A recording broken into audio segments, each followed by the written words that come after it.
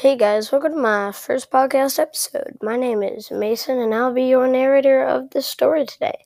So, pull up a chair, grab your snacks, and start listening to the story right now.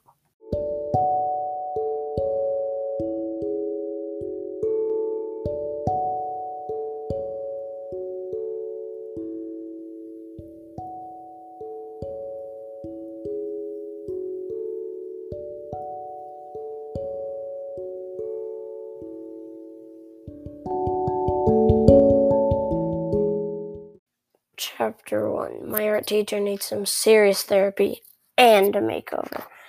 Okay, let's just get this straight. I knew from the start I was just not a normal kid.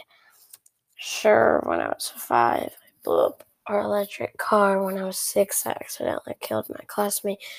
They shocked her with electricity, but it was so powerful it killed her. So that was really fun to deal with. Anyways, hi, my name is Zach Greenfield. I live in New York. I read the story Percy Jackson and the Olympians like 12 times, so I knew it was made up. Then the strangest thing happened. Like the strangest thing that have happened all through my 11 years. You know what? Let me just tell you.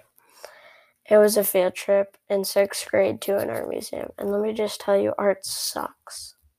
Literally sucks. It's just a bunch of lines to make a landscape or a person. Anyways, back to the story. So I was riding to the museum, and sitting next to me was my best friend Ellie.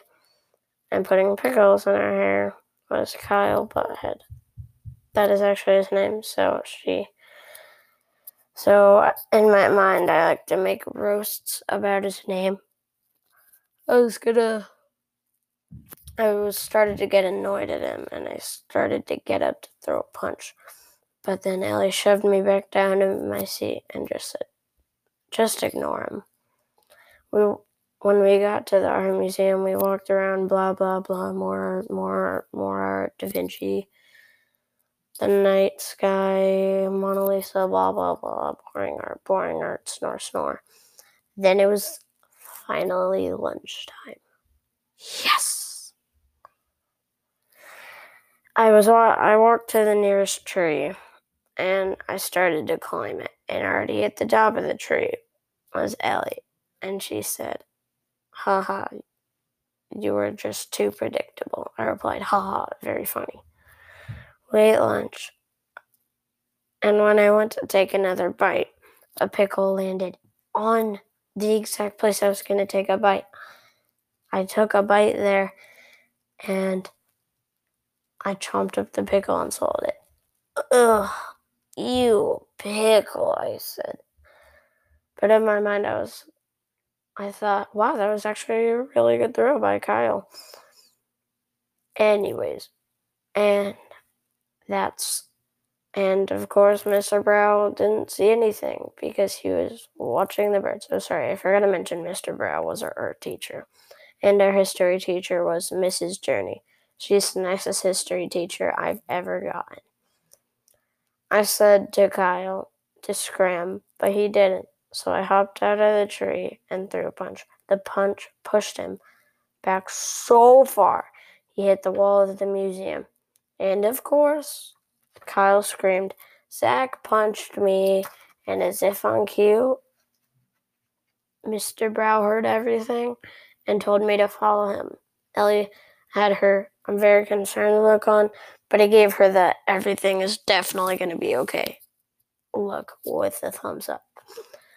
We walked over to all the Leonardo da Vinci stuff and the Mona Lisa stuff, which is like way far away from the picnic tables.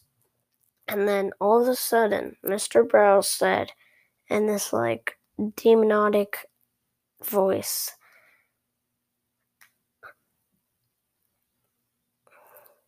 "Mr. Greenfield, that was my last straw." And Mr. Brow started to change his look into, "Well, thanks for listening today. I'll join you next week for chapter 2 of Zach Greenfield." So, make sure to stay tuned and don't forget to follow me. So, see you next week.